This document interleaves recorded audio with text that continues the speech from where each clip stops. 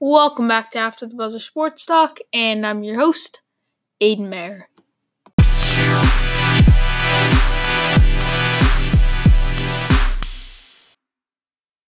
Alright guys, welcome back for another episode.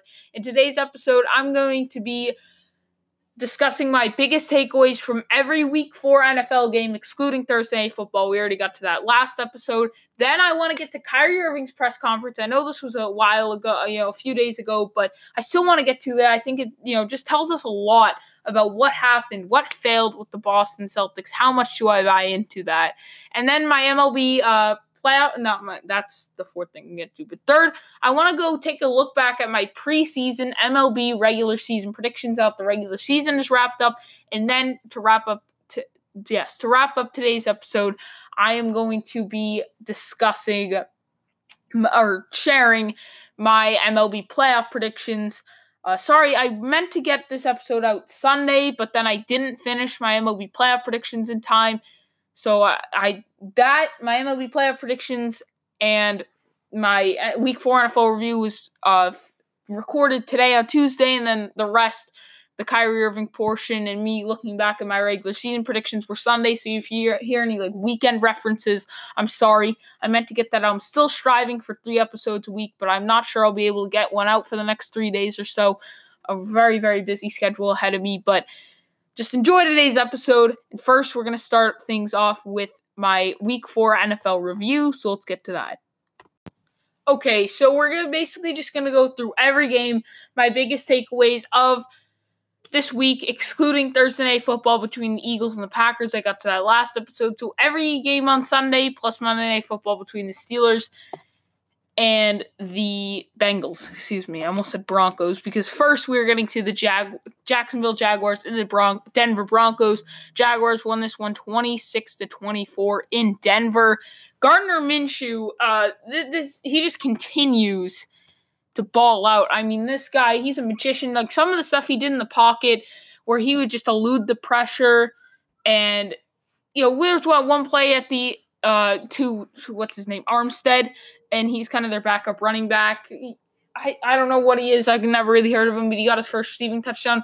Minshew avoids about 3 sacks and passes a touchdown. There's that one late in the game where he gets a strip sack, fumbles it, picks it back up, gets a completion for about 3 yards, and Von Miller roughed him on the play, roughing the passer on the play. And then there's another play with the double pump to both sides on the screen pass, fake to both sides, and then a pass to Dan O'Shaughnessy up the middle for a touchdown.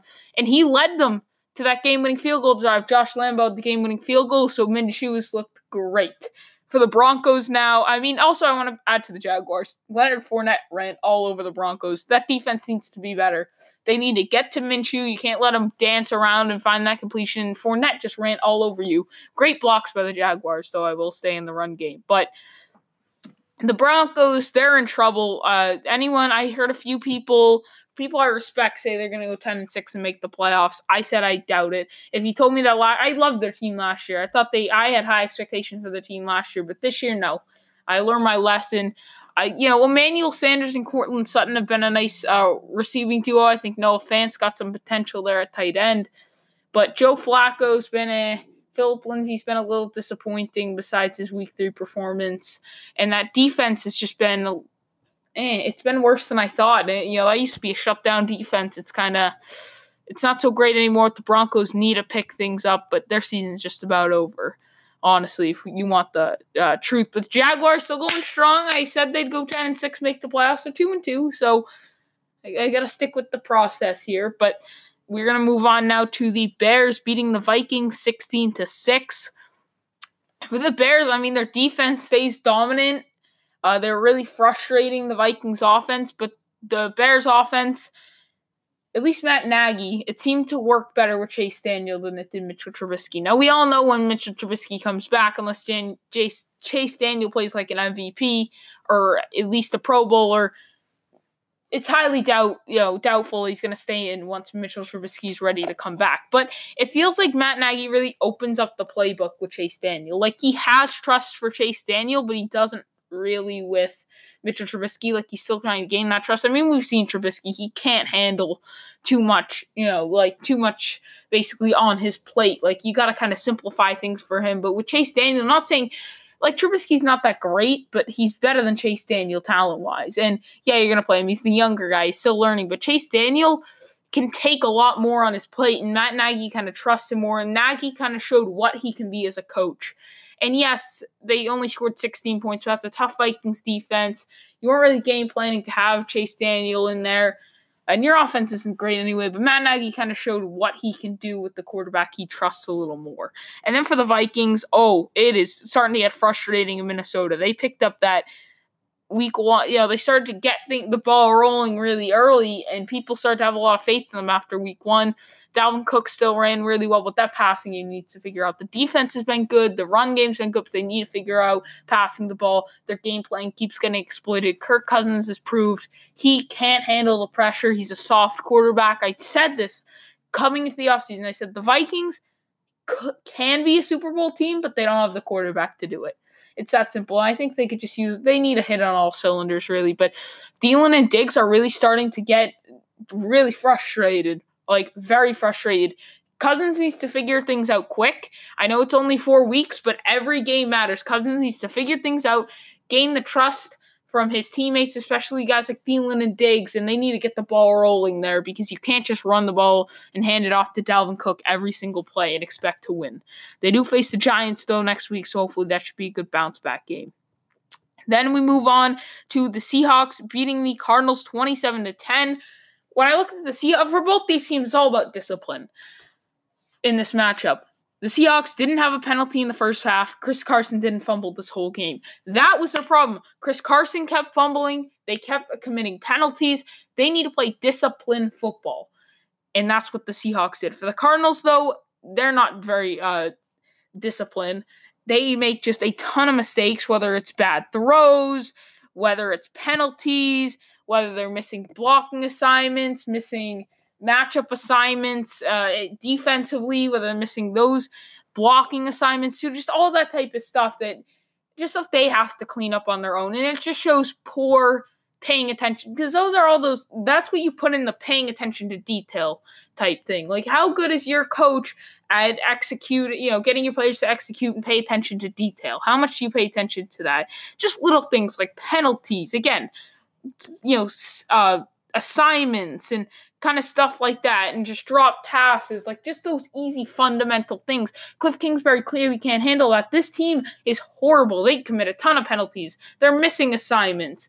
All of that. They're dropping passes. This team needs to clean up a lot of those things. Kyler Murray said it'll be easy, but I'm not sure it's going to be as easy as he says, because one, they haven't cleaned it up, throughout 4 weeks. You're talking about this week one. Yeah, we're going to clean it up, but two, it seems like whenever they fix a problem, another one pops up. So this Cardinals team, I mean, they're young, not really young teams outside of Kyler Murray, but Christian Kirk, I guess you can make an argument for a few of those guys, but they need to just continue to develop, clean up on these little things, and make things just a little easier for Kyler Murray. Then, moving over to the shootout of the week, Buccaneers winning on the road versus the Los Angeles Rams 55-40. What a game this was. The Buccaneers offense has an incredible game. They score 55 points on the road against Sean McVay and the Los Angeles Rams defense. That is impressive. I mean, when you look at it, Jameis Winston had a great game. Chris Godwin was incredible. Like, everyone on that offense had a tremendous day. Really a field day. And defensively, the Buccaneers need to clean things up, because you can't allow 40 points and expect to make the playoffs, or at least play up to your standards. 7-8 wins potentially, 6-8 wins when I look at this Buccaneers team. The Buccaneers have a lot of potential. If they won that game against the Giants, that would have been huge, but that was Bruce Arians' goal. Let's finish this game. We have to finish, because they didn't finish. They blew an 18-point lead against the Giants at home. So they need to finish. They did. They finished. They win by 15 on the road. It was just they executed really well offensively, but their defense really needs to step up. For the Rams, I mean, they're starting to kind of learn things. They're 3-1 now. They need to get off to better starts. They got off to a better start in that game, they may win. I know 40 points is a lot, and it's hard to go sit there and critique an offense after they score 40 points, but I will. They got off to a pretty slow start, and then they just scored every drive after that, but that's they don't score every drive in the second half, but that's how it works. This Rams offense starts to get the ball rolling in the second half.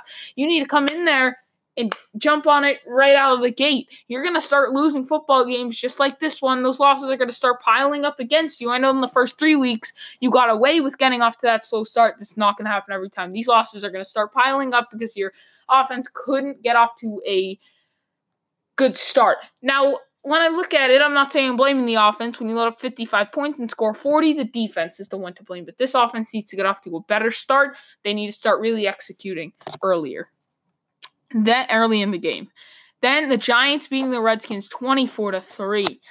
The Giants look like a genius. Dwayne Haskins was horrible in this game. He had 3 interceptions. Daniel Jones was solid. Daniel Jones was not even that great in this game. He was solid. Wasn't as good as he was in the Bucs week 1. The hype slowed down a little, but for the Giants, they look like geniuses. Dwayne Haskins, if you were to take a quarterback a reason and said, yeah, easy, Dwayne Haskins, no one said Daniel Jones. And they went out, took Daniel Jones, everyone hated it. So far, they look like geniuses. Dave Gettleman, however you say it, looks like a genius.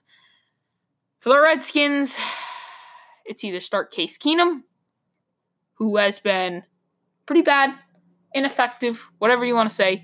Either start Dwayne Haskins, who clearly isn't ready, and I've been saying that, but the people refuse to listen, or Colt McCoy and his leg. I think it's time for them to sign a 4th quarterback. Just do it. I mean, Case Keenum clearly isn't getting the job done. Dwayne Haskins isn't ready. Colt McCoy probably isn't returned from his injury yet. Pick up a quarterback on a cheap deal, a veteran quarterback on a cheap deal, and just try to win a football game, man. That's what you got to do. And I know they're facing New England next week. I get it. But you can't start Dwayne Haskins next week. If you want to roll back out with Keenum, you do you. But if you're sitting there saying, no, we can't start Case Keenum. We can't just that's just not how it works. Well, I'm not throwing Dwayne Haskins in there. Not even against the Giants. Never mind the Patriots. He's not ready. And Colt McCoy isn't ready. Pick up a 4th quarterback. A cheap deal. Sure, a cheap deal. Pick him up on a cheap deal. And I don't expect you to beat the Patriots, but just get that veteran quarterback in there that can kind of pressure these guys a little bit and win you a football game. I mean, at least by week 6. I mean, week 6, week 7. Like, this Redskins team, in those first 2 weeks or so, they faced the Cowboys and the Eagles, and they played 2 solid games. Like, they could have beat the Eagles, probably not the Cowboys, but they still played okay. But then, they faced the Bears, get blown out, and then the same tale was told this week. They didn't get blown out, but they didn't look good either. The offense really needs to get rolling. The defense has been so far. Then, moving on to the Chargers versus the Dolphins. 30-10 win for the Chargers. Not much to say here. I mean, I can still see they're not really clicking on all cylinders, and I'm still not a believer in the Chargers. Not a huge believer in the Chargers. I think they're solid, but again, I'm just not sure, but I do still love Austin Ekeler. Like, I just love how I called this. Like, I called that he was the sleeper of the year, and then he goes out and breaks out. But with Melvin Gordon coming back, what's going to happen for the Chargers? For me, I split their downs. Like, yeah, they still have Justin Jackson, too, if you still want to give him a handoff or two here and there. But, like, Austin Ekeler and Melvin Gordon should be splitting handoffs. Ease Melvin Gordon back in. Ekeler clearly is a beast. I mean, that's a guy that could be both of them are effective out of the backfield, but just split the load out of them. Maybe you give Melvin Gordon 57% of the snaps, Austin Ekeler 43% of the snaps, and obviously maybe a little bit of those Justin Jackson, just around those numbers. Yeah, I'll admit, as much as I like Ekeler, you're probably gonna play Melvin Gordon a little more, but he's an injury-prone guy. Just keep him healthy. Kind of load manage him because you can. You have Justin Jackson. That's a great third-string running back. And your second-string running back, Austin Ekeler, is a beast. So they're in a good spot. For the Dolphins, they're just not going to win a game. I mean, Josh Rosen actually played pretty good in the first half, but This team has been horrible in the second halves. They haven't even been that good in the first halves either, but they've been better in the first half, and then they just kind of give up. Remember, we're tanking. Go into the locker room, Brian Flores like, come on, guys. We're only losing by 10. Come on. You know what we're doing here? We're tanking. So, I've been impressed with Josh Rosen just because this is a guy who was pressured into his first situation in Arizona, didn't do well. Then he comes to Miami. He is on a team with no protection, no weapons, no motivation, a bad coaching staff. He has no help whatsoever, and he's still a developing young quarterback that needs that help, and he still played pretty well. So I'm proud of him for that. I'm proud of you, Josh. I really am. And then, moving on, the Raiders beating the Colts. This one hurts. This was a Colts team that was nearly 3-0 in the first 3 weeks. They were 2-1, but they nearly beat the Chargers. And that was a pretty tough schedule they had in those first 3 weeks, and then you lose to the Raiders. That has to make you just kind of pull your hair out a little bit, especially defensively, because defensively they were good in those first 2 to 3 weeks. Last week 3 they only had 1 sack. They weren't great, but they were a little dinged up, but this week, this is 2 bad weeks in a row, really, and their defense got off to a solid start. We saw that improvement, and then they kind of come back down to earth. I'm not saying they were playing out of their minds. I'm just saying they're playing a little over expectations. Now they're kind of back. But the Raiders, they found they were starting to hit on all those cylinders. They got the ball rolling early. They were running the ball well. Overall, they clicked. But I'm still not a believer in the Raiders, despite being 2-2, which is weird to say because they stole that Week 1 game against the Broncos. They didn't even play that good, but the Broncos were horrible. And then they've lost the last 2 weeks. But it's weird to say that they're 2-2. The Raiders, no. Still don't believe in them though. I don't. They'll win 5-6 games at max. Then I move on to the Panthers beating the Texans. This is killer. I thought the Texans were going to go 13-3. Beginning of the year, and Watson was going to win MVP, which I wasn't too confident in. But this Texans offense hasn't looked great so far, and they're 2-2. Kyle Allen looks kind of for real. He's passing. It seems like they have more reliable passing game now with Kyle Allen rather than Cam Newton, which makes sense. I think Newton's really losing his touch. I'm not getting on the Kyle Allen hype train here.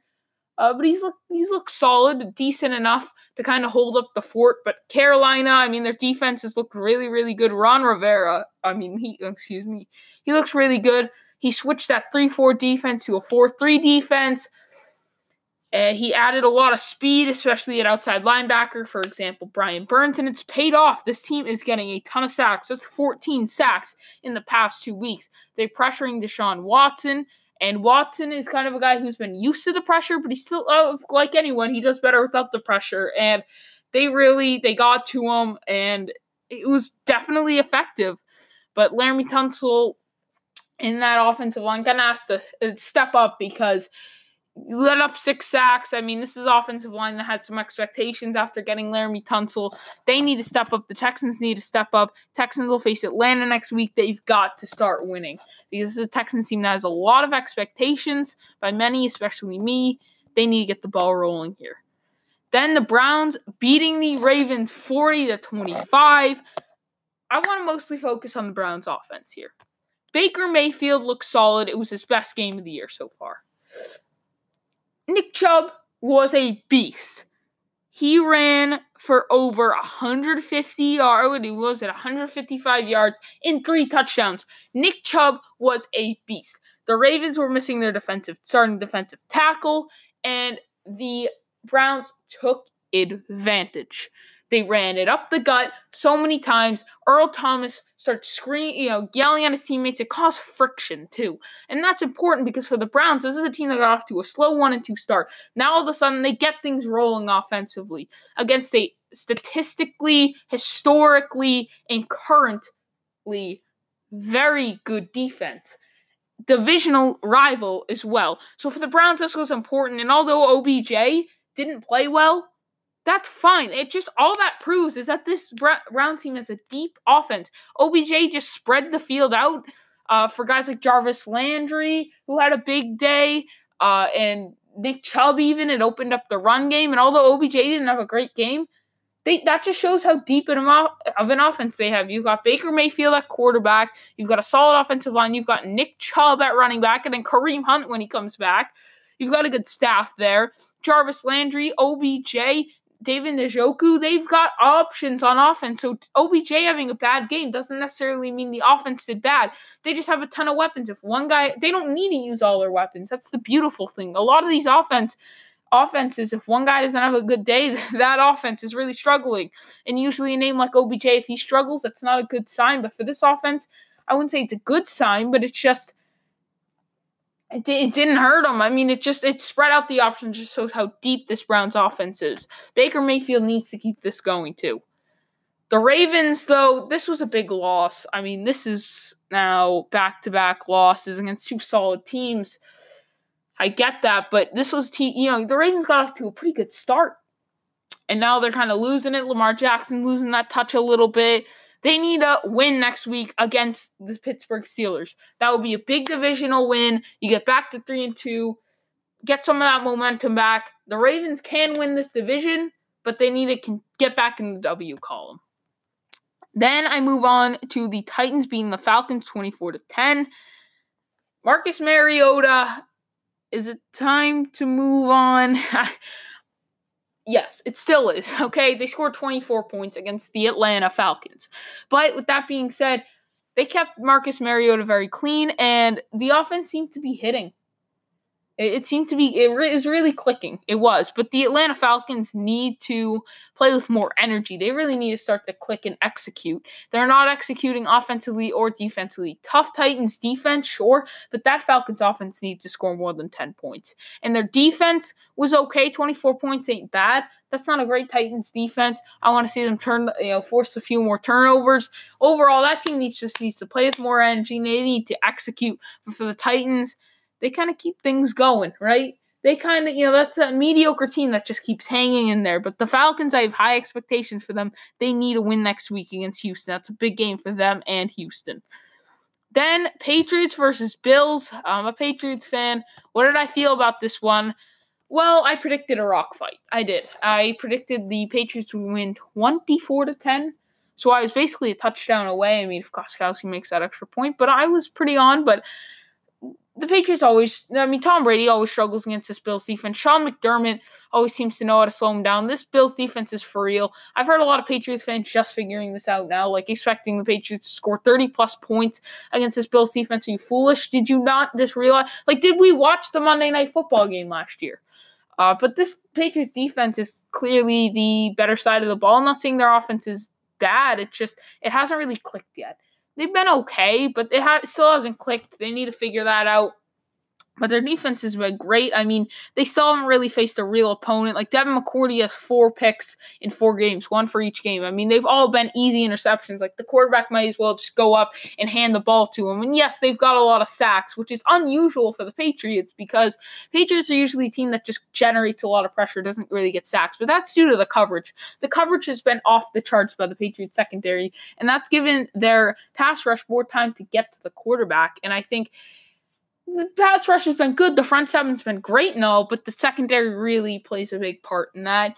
And the Patriots, Tom Brady, that Patriots offense is going to click. I mean, that's a tough Buffalo defense, in Buffalo. I'm not worried about it. It usually takes them a few weeks to click anyway, but the defense is clearly the better side of the ball.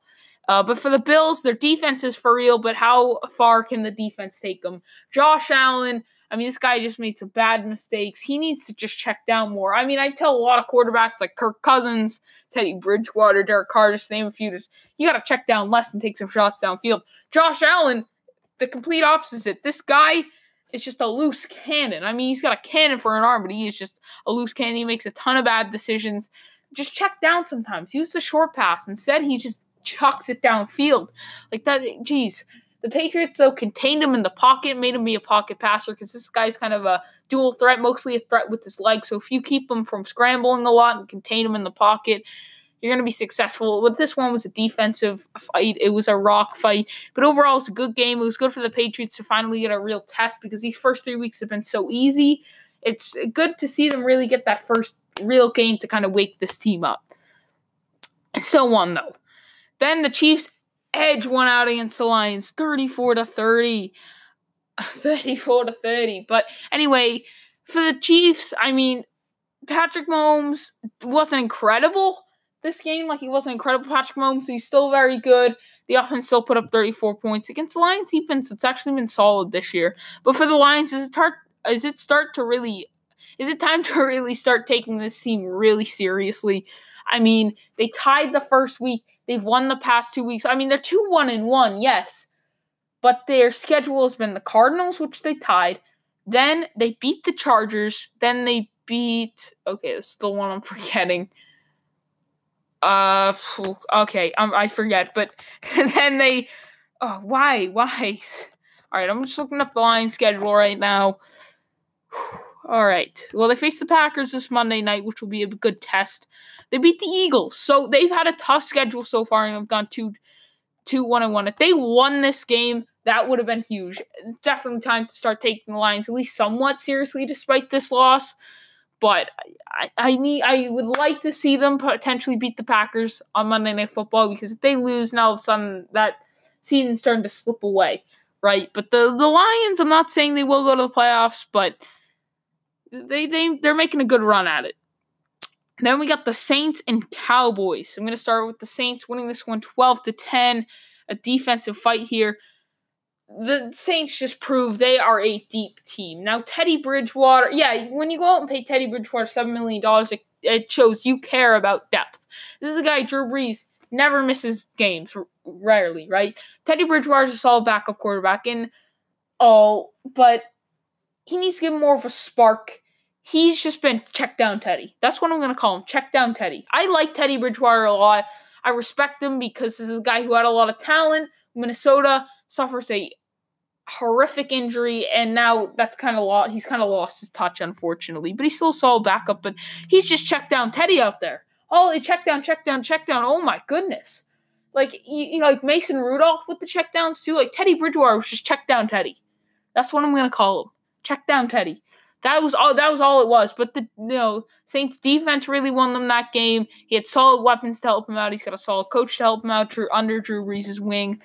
The Saints didn't win with offense, didn't win, and not that they didn't win, they won, but I like that it shows that this team isn't just Drew Brees, right? Because a lot of these teams now, it's just like quarterback or nothing. Like, it doesn't matter about the coach, the rest of the team. If you don't have a quarterback, you can't win. They just beat the Cowboys in Sunday Night Football with Teddy check down Bridgewater. So I'm just saying that kind of proves, I think that was big for the NFL to kind of show that it's not all about the quarterback all the time. And then for the Cowboys, I mean, their defense, probably their best game of the year, despite facing check down Teddy, but their offense really struggled. I mean, they just couldn't figure it out all game. Their defense, the Saints defense really shut them down. The Cowboys got off to a good start for these first 3 weeks, but they finally face a real test. Now, next week, they're going to be up. Next week they're on the bye. Are they? Are they on the bye? No, the Lions are on the bye. That's right. Because I have Kenny Golladay and Kerryon Johnson on my fantasy team. I made a few trades, yep. For those of you who remember when I shared my fantasy team, I made a few trades. Mostly set me up for next year. But my fantasy team's 2-2 right now. But I've allowed the second most points in the league, which explains why I scored 140 points week 1 and still lost. But that's besides the point. I just kind of set myself up for the future there. But that's right. The Lions are on a bye week next week. Should have known because I just checked my fantasy roster today and it said they were both on the bye. But Dallas facing Green Bay next week. That's a big game for both of them, and Green Bay bouncing back from close losses. Then to wrap up today's episode, Steelers versus Bengals. Monday Night Football. Steelers get a big win. I mean, this team's 0-3. Both these teams were 0-3, but if they want a shot at the playoffs, they had to win this game. The Steelers went out there and dominated. Their defense was very good. They generated a ton of pressure. And offensively, Mason Rudolph checked down. We talk about check down Teddy. I'm going to call him check down Mason. Those two. Check down Teddy and check down Mason. Those two come in a package. Oh my goodness. The check downs that they did. James Conner and Jalen Samuels weren't even running backs. They were check down backs. That's what it was. Oh my goodness, the amount of checkdowns. He took a few shots downfield. He had that one to Deontay Johnson. It was like 40 43-yard touchdown pass there. But, I mean, yeah, he took a few shots downfield, and it kind of opened things up. But that guy, check down Teddy. What about check down Mason? Oh, my goodness. It was just check down, but it was an efficient game plan. But when I look at the Steelers, you can't win that way all the time. Like, yes, that's nice. You're easing Mason Rudolph in. You needed to win. Like, today, I don't care what it takes. Yes, this game plan may not work for the rest of the year, but if it's going to work and get you a win now, do it. So that's what they did. They said, yes, we can't do this every week, but we need a win right now, so we're just going to do checkdowns. If they do that every week, you can't win doing checkdowns every single week, but for this week it worked because you're facing the Bengals.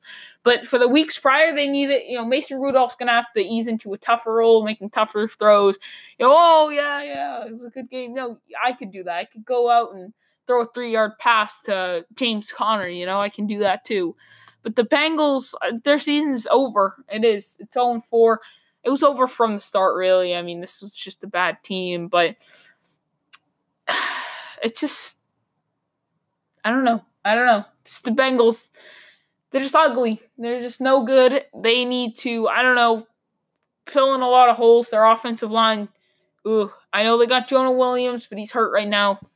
I don't know. Maybe it's time to replace Andy Dalton. The receiving core is not bad. A.J. Green, Tyler Boyd, John Ross. And Joe Mixon, I still think you got to stick it out with him. But quarterbacks, maybe you get that nice guy there. Potentially tight end.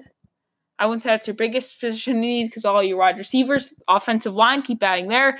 Defense, there's a ton of needs there. So the Bengals have a lot of things that they need to address. Zach Taylor needs to really get to those guys and just pick up a win. Kind of like the Redskins. Just pick up a win. And I know your team's not going to go too far, but you just need to pick up that win to gain a little confidence in yourself, in your system, in your product, in what you're preaching to these fans and your players, to just so that you gain confidence with them too. So in the NBA, media days kind of popped up. We heard it with the Lakers and the Nets were kind of the two bigger ones. And there were some things we can take away, but the one big one was the Kyrie Irving one, because I felt like I really learned something from it. Yeah, you can get little tidbits from this and that. Like Anthony Davis says he wants to focus on this year and he doesn't want to commit to anything long term. Oh, great. But this is a big thing. I just feel like a lot of you are Celtics fans, and this was just big. To me, I think it told a lot, and I don't know if I believe it, how much I believe it, but I want to let you guys listen. It's about a minute and 42 seconds. So let's take a listen. It's just got really, really rocky for me in terms of when I left for, I believe, after the Phoenix game, I went to my grandfather's memorial, and he passed on October 23rd. And after he passed, basketball was the last thing on my mind. So a lot of basketball and the joy I had from it was sucked away from me. And there was a facial expression that I carried around with me throughout the year. Didn't allow anyone to get close to me in that instance, and it really bothered me. And I didn't take, the necessary steps to get counseling or get therapy or anything to. Okay, so we're gonna stop there. I'll resume, but we'll take this little pieces. Kyrie Irving kind of talks about how his grandfather passes away, and he kind of wore this facial expression. Now, if you watch the Celtics and really took a look, even if you're just a good NBA fan and you watch some of these press conferences and just kind of watch him, he did not look happy, right? And he did go up and say, I want to resign. He was happy-go-lucky, and then beginning of the season, his grandfather passes away, and things just kind of went down from there. Like, right beginning of the season, they get off to a bit of a slow start, and things just never really got better. They got worse from there. So, you'd think when someone passed away, it would be like it hurts and then things start to get a little better. It felt like it got worse with Kyrie. And I wouldn't even say it was that. I think it was just a point where he didn't open up about it, and his teammates start to realize, all right, maybe he's just having a bad day or a bad week, but it continued to go out through the season, and it started to really affect his teammates. I think that's why it got worse. He didn't open up. And he just, I don't want to spoil anything, because if you haven't heard the interview, we'll just keep going. There's some things I don't want to spoil because I've already heard this, but let's continue. Deal with someone that close to me dying. I've never dealt with anything like that. So for me, I responded in ways that are uncharacteristic. And like I said, I had to acknowledge that fact. And I had to acknowledge that fact to the organization first, because that was our internal bond and trust that we had. I talked to Danny. I wanted to resign. So throughout the year, it started becoming more and more clear that my relationships within my home life have way higher precedent than the organization or anyone. And I barely got a chance to talk to my grandfather before he passed from playing basketball.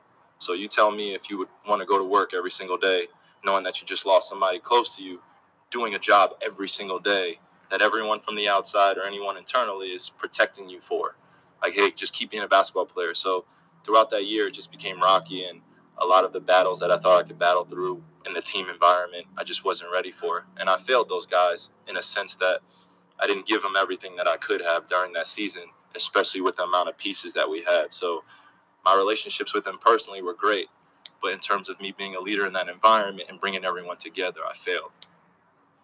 So that's Kyrie Irving, and I feel like that's a very important, telling minute and 42 seconds. It tells me a lot, but I'm not sure how much I can believe of it, right? I feel like I understand where he's coming from. I definitely think this played a factor. I think Kyrie clearly wanted to be here. Year one went great. He opens up and he says, I want to resign. He talks to Danny. I want to resign. And then this happens right at the beginning of the season. That Phoenix game was early in the season. What did he say, like October 23rd? So, like, late October. I mean, that's the first few weeks of the season. They didn't get off to a great start, but Kyrie's not sitting there like, oh, we've got off to an start for the first 10 games. I'm going to mope about it. No, I don't think that's what it was. But Kyrie, I think he should have opened up about it. But again, it's tough. And I understand where he's coming from. But again, I'm just not sure. It's just an excuse in a way. And I hate to say that. I don't want to sound like that guy. But I don't know if I can believe it 100%. I think there were other things that played a factor. I do think, there were some relationships just that weren't meant to be in that locker room. Maybe him and Terry Rozier, him and Jaylen Brown just weren't great fits from day one, maybe. And then they started to kind of unravel. But I think a lot of it was Kyrie Irving didn't open up. He put on this sour face. He had this sour mood every single day, and teammates got frustrated with him, especially considering this guy was supposed to be the leader. This is supposed to be the guy that, the franchise is in his hands to an extent.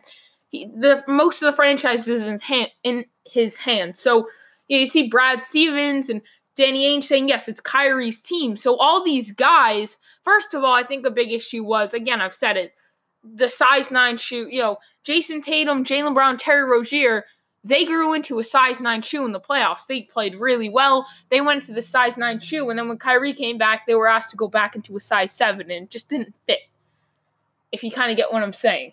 You kind of had to make that transition backwards when they're young players trying to go forwards. I think that played a factor. But I think also it was the fact that they were asked to look up and play alongside, look up to this guy. He's the leader. This is his team. You have to play alongside him. And they had to play alongside this guy who was just depressed, had this sour face, didn't talk to anyone, and they didn't want to do that, right? They were just like, no, I don't want to do this. I don't like this. This is not, and it just wasn't team basketball, and it was just bad. It led to bad chemistry, led to locker room issues. So I do think this could be the reason. I do, but I think Kyrie could have done a little more to open up. I think he could have done a little more to help the situation. And yeah, if for the first few weeks, if you're not in a very good mood, I think they understood that at first. They're like, yeah, we understand. But as the season kind of went on, they're like, come on. Like, I know it's a hard loss and all, and you may never be the same in a way. But you got to open up. You can't just hate us forever, kind of in a sense like that. And for Kyrie to say he failed them, he's 100% true. And I hate to say that because if this was true, it was his grandfather's death that affected this. I hate to kind of blame him, and if you get what I'm trying to say. But he did fail them. He was supposed to be the leader of this team. He was supposed to be, I want to say it, but the franchise of the team, I know Jason Tatum's got a lot of potential, Jaylen Brown, a lot of these guys, but Kyrie was the franchise. He let them down. they had big expectations, like NBA Finals expectations. The logic was this young team made it to the Eastern Conference Finals. These young players get a little better next year, plus Kyrie Irving and Gordon Hayward, easy NBA Finals. That was logic. Didn't work that way. It's some things on paper it looks doable. It looks easy, but things are easier said than done, especially in the NBA. And I think Kyrie is making, I don't want to say he's making an excuse, but I think he's making a little bit of an excuse, because why wouldn't he say this in the middle of the season? Was he, again, maybe he just didn't want to open up about it and just said, you know what, I just don't want to talk about it. Maybe that was it. Maybe, but then again, why is he just talking about it now? Why all of a sudden, coincidentally, oh, now I'm not on the Celtics, now it's time for me to talk about this? It just seems a little too, I think I'm going to say it, a little too coincidental, right? It seems like, oh, what a coincidence. As soon as you leave Boston, a month later, you open up about it. Like, I don't know. It seems a little sketchy, but at the same time, I think we have to take away, I do think this played a factor. It's a tough one to read because I have so many mixed emotions, but again, Anchor mobile app, you can call in. What are your thoughts on this interview? How much do you take away? How much do you believe in what Kyrie Irving said? What do you take away from it? Feel free to call in on the Anchor mobile app. Please, I have not had a caller in a while. Wish Billy would come back, but I don't know. We need a new Billy. But anyway, now I am going to get to my MLB predictions / looking back at my regular season predictions. I think first I'm going to take a look at my MLB regular season predictions that I made before the season, and then I'm going to get to my MLB playoff predictions. So yes, first we will get, forget it. We're just going to get to my preseason, regular season MLB predictions. So let's get to that.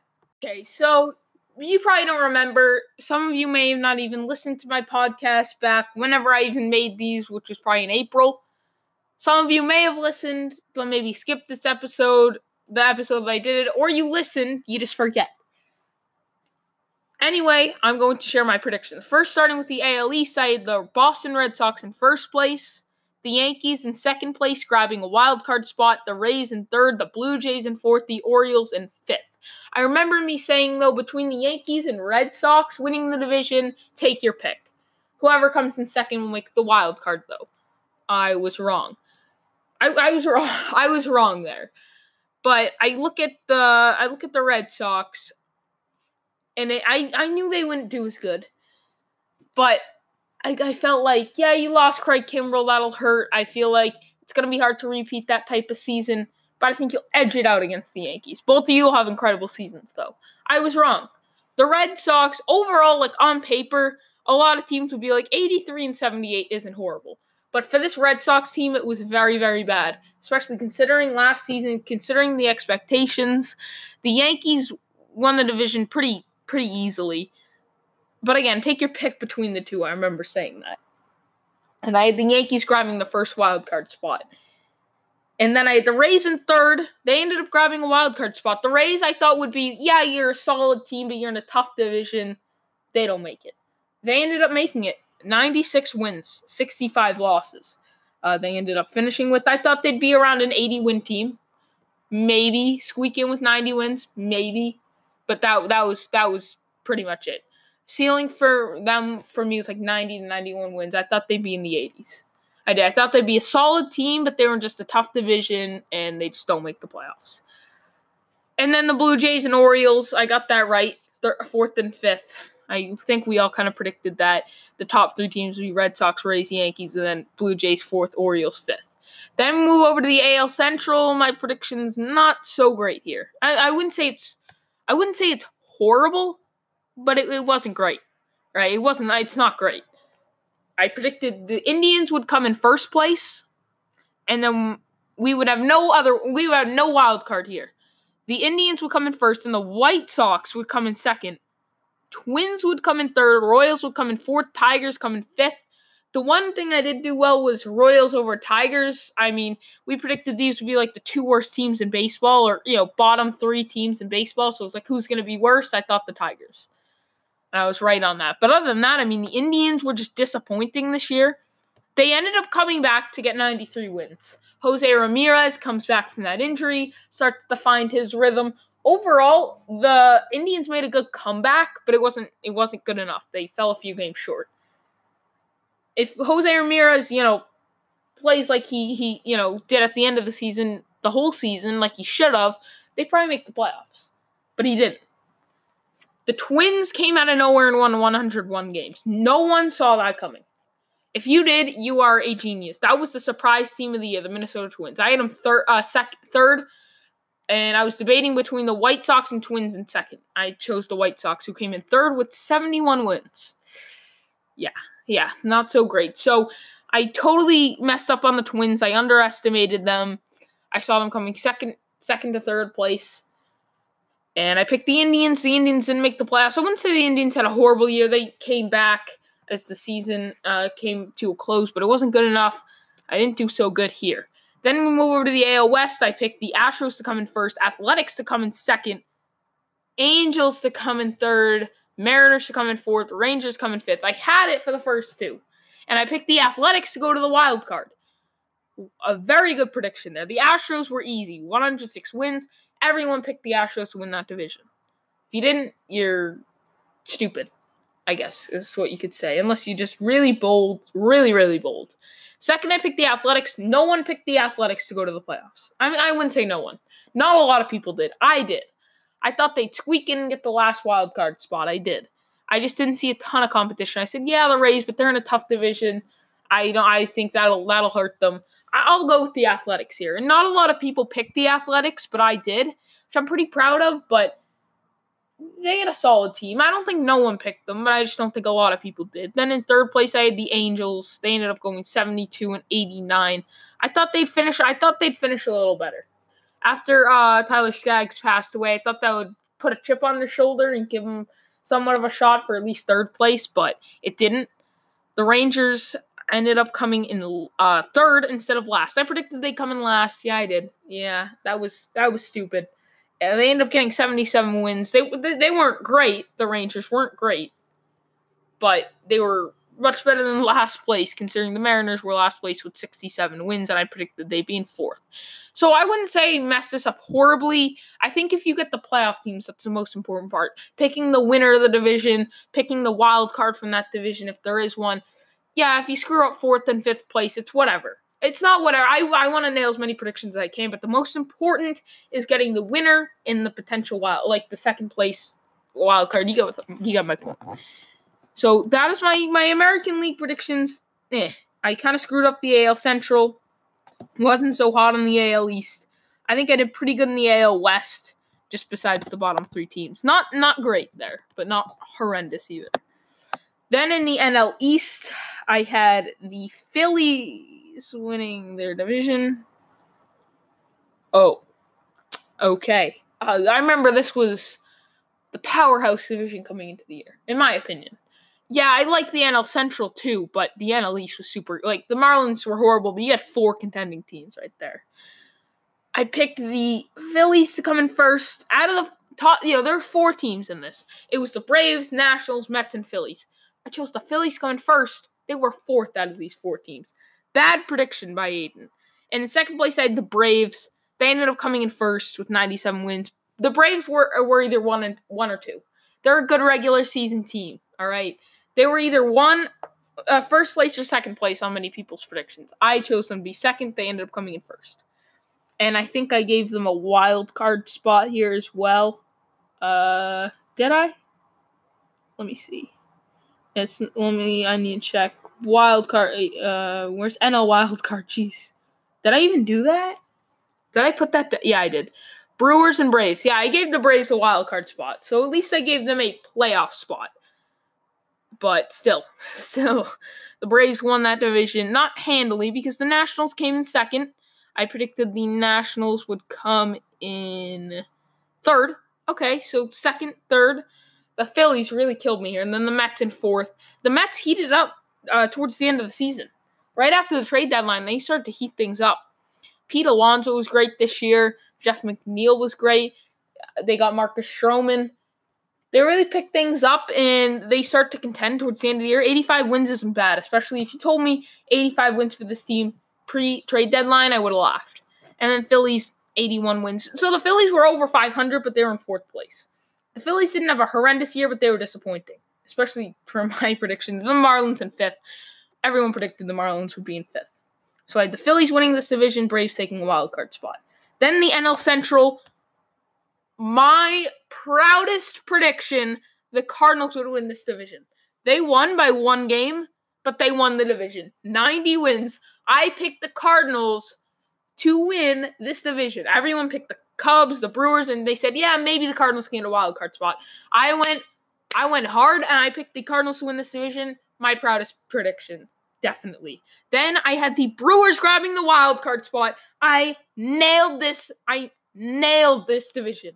Literally on the head. I picked the Cardinals to win the division, Brewers to grab the wild card, Cubs come in 3rd, Reds come in 4th, Pirates come in 5th. I nailed the NL Central. On the head. I nailed it. I'm proud of myself. Moving on to the NL West. I picked the Dodgers to win the division, the Rockies to come in 2nd, Diamondbacks to come in 3rd, Padres to come in 4th, Giants to come in 5th. Not my proudest. I picked the Diamondbacks to come in 3rd. Dodgers were easy first place, but I picked the Diamondbacks to come in 3rd. They came in 2nd with 84 wins. I picked the Giants to come in 5th. Excuse me. I picked the Padres to come in 4th. They came in 5th. I picked the Giants to come in 5th. They came in 3rd. So the NL West was a little ugly after the Dodgers because the reason this is ugly is because, yes, I picked the winner, but everyone picked the Dodgers. It was about, can you pick that 2nd place team? Can you pick that 3rd place team? And I couldn't. I was surprised the Rockies 70 wins. I thought they'd be at least a little better.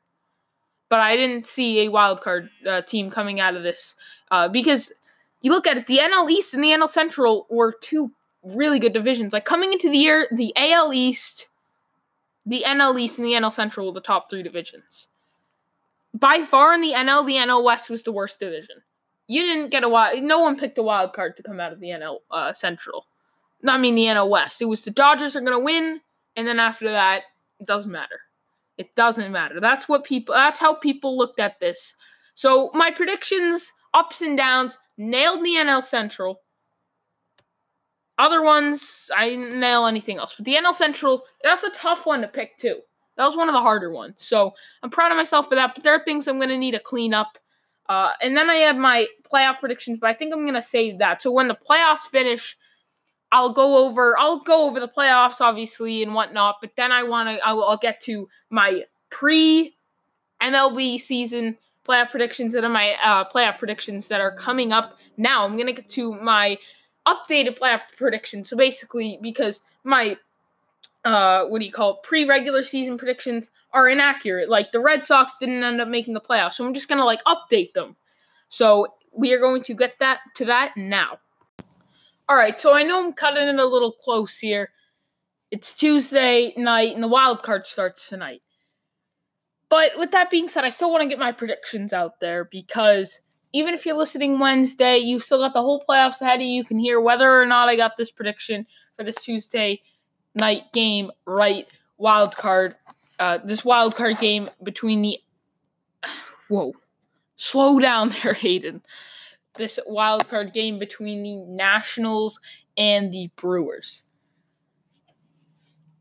These were tough to make, okay? They were actually, whenever I try to make these predictions, they're hard to make because you've got to pick a winner. And I picked a winner that no one else is picking. For a reason I'll say when I get to the end of this. But first, I'm going to start in the AL. So I'm going to go through the AL all the way to the ALCS, and I'm going to So I'll start with the AL wildcard, then do ALDS, ALCS, and I'll go NL wildcard, NLDS, NLCS, and I'll go to my World Series picks. So let's just start. This will be Wednesday night's game, between the 5-seeded Rays. We'll be on the road versus the 4-seeded Oakland Athletics. Now, when I think of the MLB, there are always a few people who don't like the wildcard format, say, after their team loses, let's say the Athletics lose. Like tonight, for example. That'll be a good example. The Brewers lose to the Nationals. or vice versa. The losing team's going to be like, well, we should at least have like a 3-game series. No, the wild card game is so fun. It's fun, but it's nerve-wracking. As a fan, you're like, I don't know how I feel. Because you play months and months of baseball to get to this point, and it's make or break one night. One night, let's go. Your season's right there. You fought hard. You didn't do enough to win your division, but you're still solid. Even if you had a great season, you have to win this night. So if I'm a team in the wild card position, I pitch my ace. I pitch my ace unless, he's pitched in this position 6 times and blown it every single time, or he's pitched in this position even just 3 times, blown it every time. If I can't trust him, then I don't put my best, most trusted pitcher in these big spots. The wild card games make or break. And these other series where you get 5 games, even the World Series where you get 7 games, if you lose 1 game, it's not the end of the world. This is. It's the end of your season. And as much as every game is huge in any series, especially in the MLB, I mean, it's just 1 game can really swing things, but it's not the absolute end of the world. I'm pitching my ace. But I'm going Rays versus Athletics. This was a tough one to pick. I'm going to go with the Athletics, though. The Athletic, when it comes down to the Rays and the Athletics, both of them are pretty hot coming into. I wouldn't say like smoking hot, but they're both pretty hot coming into this kind of wild card game. I'm not home stretch. It's the playoffs now, Aiden. But they're both pretty hot. But when I look at the Athletics versus the Rays, they're kind of just 2 nothing-to-lose teams, right? Both 2 teams with very low payrolls, low expectations. Not really like the Brooklyn Nets because the payroll isn't really too similar and they're in Brooklyn, but still. Like, just 2 teams with low expectations, low payrolls, nothing to lose. The fact that they've got this far is impressive. But I'm going to go with the Athletics. I just think all around there, I think the home field advantage is going to play dividends for the Athletics. I don't think it'll hurt the Rays because whenever they have home field, they don't even have a lot of fans anyway. I'm sure they wouldn't even sell out this wild card game if they were at home. But I think I won't hurt the Rays, but it'll help the Athletics a little. And overall, this one was hard to pick. There's only 1 game separating the 2. So this was a tough one to pick. And on paper, and this is debatable even, but the Rays have had a slightly harder schedule. Like, yes, the Astros are a little better than the Yankees are, but the Red Sox, actually, I take that back. Looking at it now, I take that, but just scratch those last 15 seconds. But it's a tough one, but I think the Athletics are going to pull this out. A lot of gut feeling, too, because these wildcard games can go any way. It's 1 game. But I'm going to go with the Athletics. Then we move on to the ALDS. We got the Athletics on the road versus the Astros, division division foes here facing off. The 1-seeded Astros are going to take this series 3-1. I think the Athletics could maybe pull out like a game 3 or something like that. Or a game, kind of like a game 4. Yeah, they won't pull out the first game of the series, but maybe a game 2 or a game 3. Make it a little interesting. But overall, the Athletics are going to lose. It will be a win season for them because not many people expected them to get this far. I predicted they make the playoffs. I didn't expect it, but I predicted it. But the fact that they got this far is impressive. But the Astros, can you find a hole on that roster? They've got the starting pitching, they've got the bullpen, they've got the hitting. I mean, really, they've got the fielding, the defense as well. I mean, this is just such a well-rounded team, and the Athletics, I think this roster can only go so far. Then I've got the 3-seeded Twins on the road. Not on the road the whole series, but you got my point, against the 2-seeded Yankees. I got the Yankees winning this one in 5 games. I kind of want to make this 4 games, between 4 or 5 games, I'd say. When I look at the Twins, I kind of just see a roster that has really been playing well coming into the stretch, but they slowed down a little. They've heated up lately, but they kind of slowed down a bit. And nonetheless, they've been hitting bombs, and I think they're going to make it they're going to at least win 1 to 2 games. I don't see them getting swept, but they're not that experienced in the playoffs. Most of their players aren't really that experienced. They can hit really well. They're pitching, both teams pitching's but overall, I just look at it. I think the Twins can give the Yankees a series, but the Yankees will just be too much for the Twins. There's no denying it. The Yankees have a better roster than the Twins do. No one can deny that. The Twins were in the weakest division in the American League, I think. Personally, I mean, the Tigers and the Royals are the two worst teams in the American League. The White Sox were under 500, and the Indians, heated up down the stretch, but they're a 90-win team. Every division had a 90-win team. So, that's the weakest division as well. I just think the Twins could potentially pull out a game or two, but the Yankees are just going to be too much at the end of the day. Then I move on to the ALCS. 2-seeded Yankees versus 1-seeded Astros. I've got the Astros winning the series 3-1.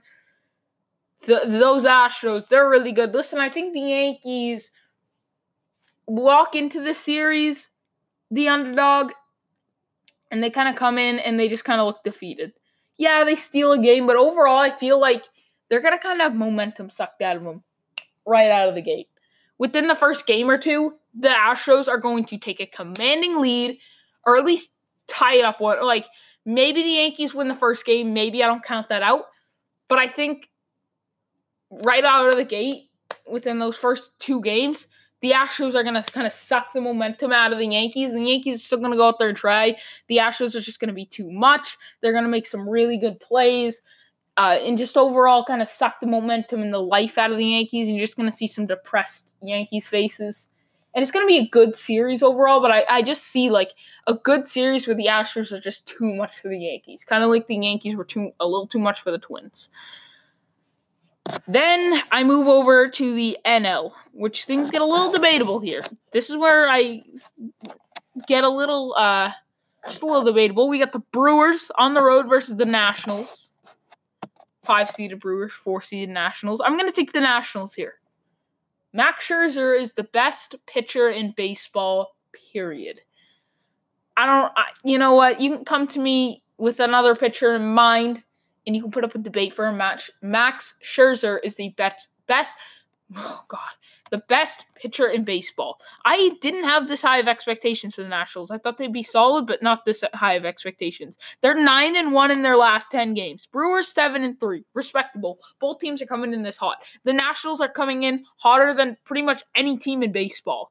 Right? Max Scherzer, best pitcher in baseball. He's been in these moments. The Brewers, no Christian Yelich. So I kind of look at these things. To me, the Nationals, it's debatable, but the Nationals were in a tougher division. Got more wins. Better pitcher. Max Scherzer, best pitcher in baseball. I'm going to take the Nationals here. Not to mention they're at home. No Christian Yelich either. I know the Brewers have kind of adjusted to that, but even if you've adjusted to it, they're worse without Christian Yelich, and that's Captain Obvious right there. I'm going to take the Nationals over the Brewers, although I would love to see an NLCS rematch between the Dodgers and the Brewers. I think that would be a good, interesting series, but I'm going to take the Nationals here. Then in the NLDS, speaking of that, we got the Nationals facing the Dodgers. I think the Dodgers are going to sweep the Nationals. Max Scherzer probably won't pitch. I can't see it if Max Scherzer pitches, over 95 pitches. I can't really see him going out and pitching again. Maybe I could potentially see him pitching if it's 2-0, like they're down in the series 2-0. But I don't know. If they're down in the series 2-0 and he doesn't pitch too many pitches tonight, potentially. But if that happens, the Dodgers win the series 3-1. I think the Dodgers have got a great deep team. The Nationals are good, and I think they've got some talent, but they're not that experienced. After Max Scherzer, I kind of look at it, and it's not horrible after Max Scherzer, but I just think the Nationals they're inexperienced. They're just, Max Scherzer's going to pitch, get them through the wild card round, but the Dodgers, at the end of the day, they're way too talented to lose this series to a Nationals team that's been solid, but the Nationals, in my mind, I don't see them beating the Dodgers. I could see them potentially winning a game again. Maybe the Dodgers just don't have a great game. The Nationals are on their game. Mostly, I could see them winning maybe if Max Scherzer comes in a 2-0 series and just goes in and mows them down, something like that. But you have to kind of watch that. Maybe that's the case scenario going through the back of the Nationals' head tonight. They're kind of sitting there, all right, Scherzer's at 102 pitches. Do we throw him out here for this inning, or are we comfortable? Maybe they got a 4-1 lead going into the 7th. Do we want to pitch Scherzer, Max Scherzer here and really, shore up this win, or do we want to save him so that way maybe potentially he can pitch in a pinch if we really need him to? Because you can throw him out there for that 7th inning as long as he doesn't get hurt, and he'll be able to pitch, that game 5 if you need him to. Right, but if the Nationals are sitting there and they're down 0-2 and Scherzer, seems ready, I pitch him, no doubt. But I don't want to, get ahead of myself. The Nationals still have to win, and they still have to go down 2-0 for that to happen. Then I've got the Cardinals versus the Braves, 3-seeded Cardinals, 2-seeded Braves. I'm going to take the Cardinals in 5 games here. Yes, in my preseason predictions, I had the Cardinals going all the way to win the World Series. The Braves are just a team that always chokes in the playoffs. They are just known for choking in the playoffs.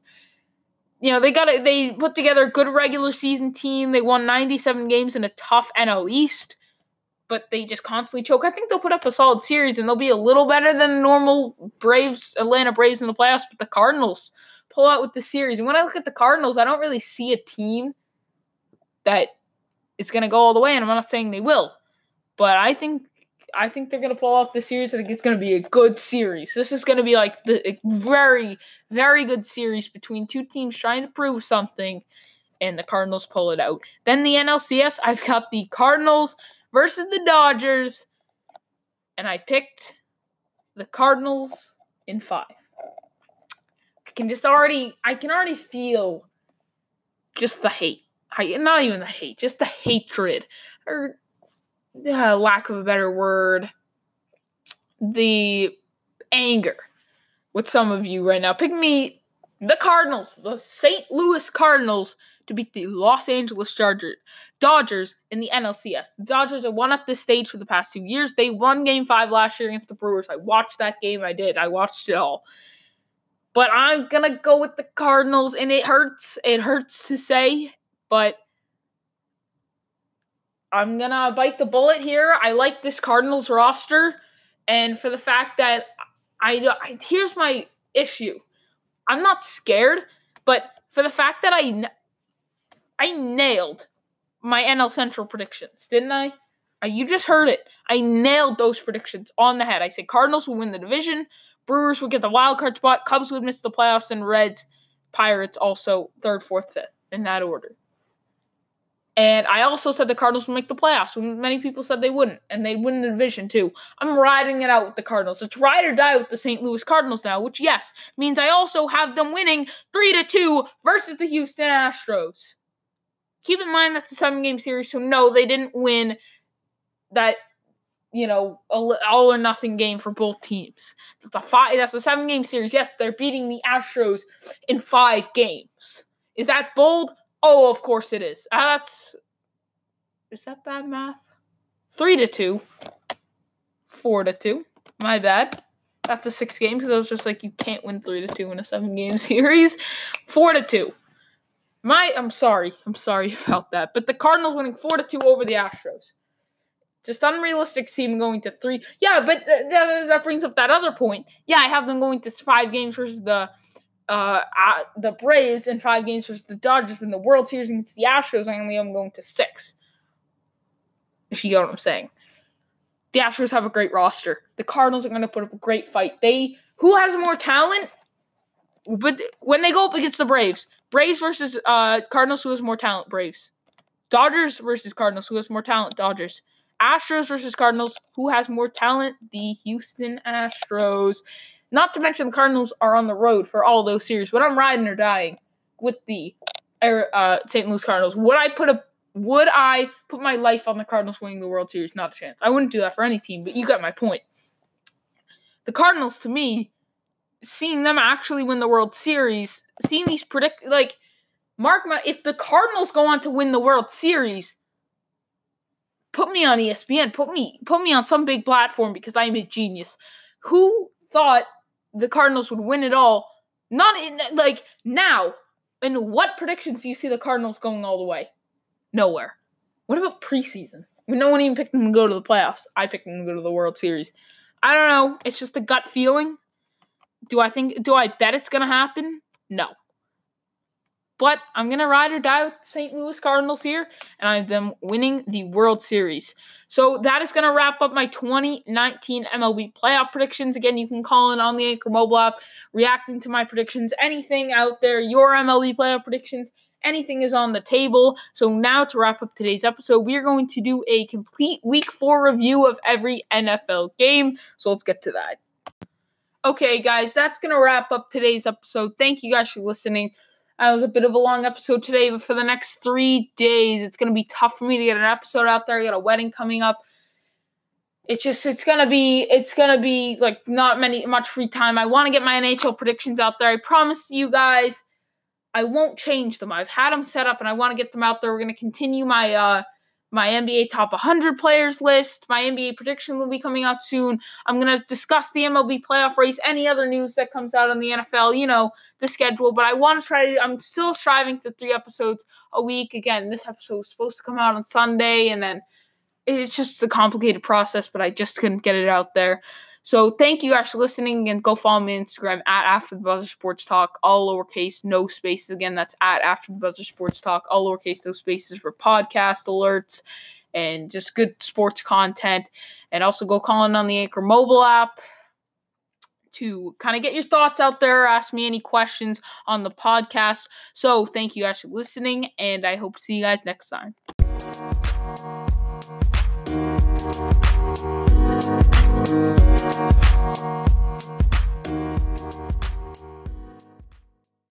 All right, guys, welcome back for another episode. In today's episode, I'm going to be discussing my biggest takeaways from every Week 4 NFL game, excluding Thursday Night Football. We already got to that last episode. Then I want to get to Kyrie Irving's press conference. I know this was a while ago, a few days ago, but I still want to get to that. I think it, just tells us a lot about what happened, what failed with the Boston Celtics. How much do I buy into that? And then my MLB playoff, that's the fourth thing we get to. But third, I want to go take a look back at my preseason MLB regular season predictions out. The regular season is wrapped up, and then to wrap up today's episode, I am going to be discussing or sharing my MLB playoff predictions. Sorry, I meant to get this episode out Sunday, but then I didn't finish my MLB playoff predictions in time. So my MLB playoff predictions and my Week 4 NFL review was recorded today on Tuesday, and then the rest, the Kyrie Irving portion and me looking back at my regular season predictions, were Sunday. So if you hear any weekend references, I'm sorry. I meant to get that out. I'm still striving for 3 episodes a week, but I'm not sure I'll be able to get one out for the next 3 days or so. A very, very busy schedule ahead of me, but just enjoy today's episode. And first, we're going to start things off with my Week 4 NFL review, so let's get to that.